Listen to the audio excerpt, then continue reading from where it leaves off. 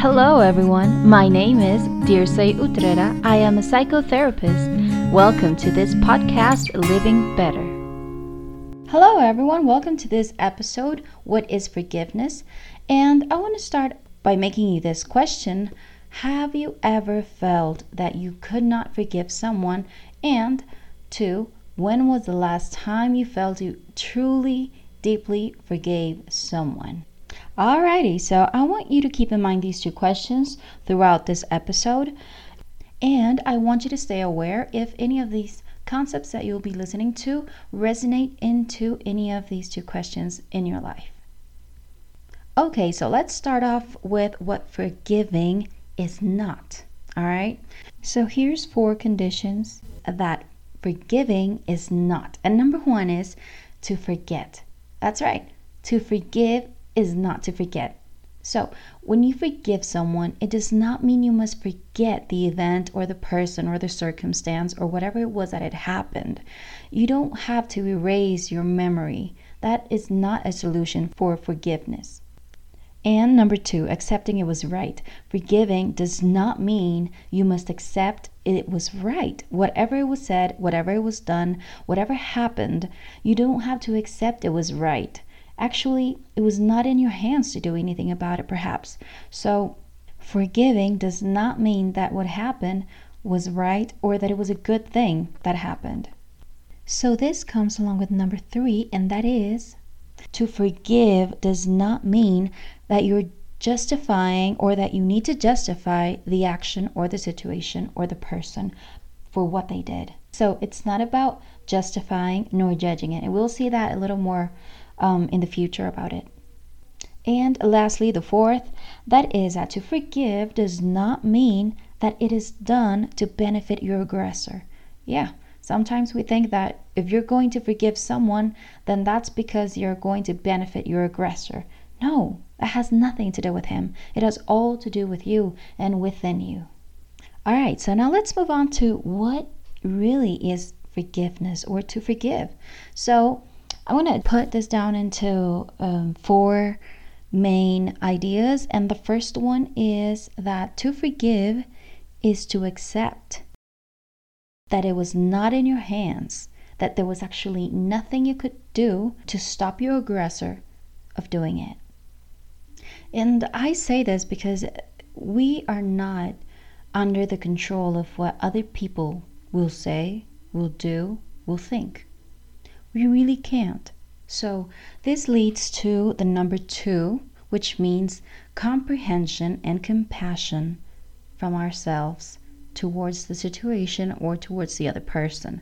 So forgiving is to comprehend that whatever happened, whatever this person did to you was not in your hands. And that whatever he or she did to you had nothing to do with you, but with all his life experiences, beliefs, values, ideas, and personal wounds. So knowing this can help us develop compassion towards that person in a way that we now perceive that person not just as a cruel and evil person, but as a hurt soul, as a hurt person that unfortunately, that's what she has to give to society. And point number 3 is being able to let go this cumulative energy, because that's what emotion is. Emotion is energy and movement. And when we accumulate a lot of emotion, a lot of energy, this can actually translate into a trauma. So I'm going to go ahead and read to you the definition of trauma by the American Psychological Association. And it says, trauma is an emotional response to a terrible event like an accident, rape, or natural disaster. Immediately after the event, shock and denial are typical. Longer-term reactions include unpredictable emotions, flashbacks, strained relationships, and even physical symptoms like headaches or nausea. So, does it sound very similar to what most of us might go through when we don't forgive and we're just wandering over and over the same event, the same person, and not letting go that event?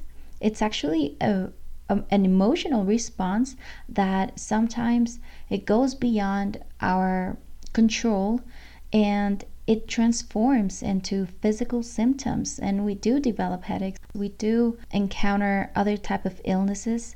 So in the long term, this can actually harm ourselves. It can harm our health. So the fourth idea about forgiving is that to forgive means to be able to remember, but without pain, or with much less pain that it usually causes just thinking about that moment or thinking about that person or event.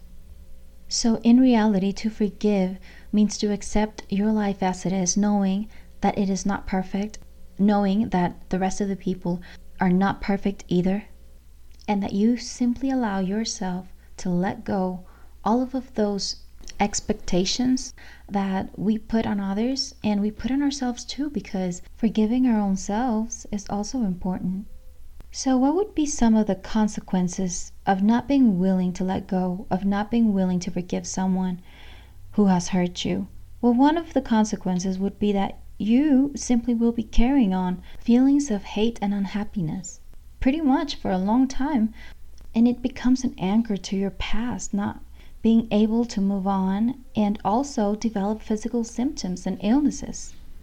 Whereas on the other hand, when we let go, when we truly decide to forgive someone, we encounter a lot much more benefits, like number 1, staying healthier mentally and physically, and 2, you also get a sense of freedom, and 3, you can embrace love and life in much better ways, which 4 allows you to open up to new experiences and to new relationships in more joyful and peaceful ways.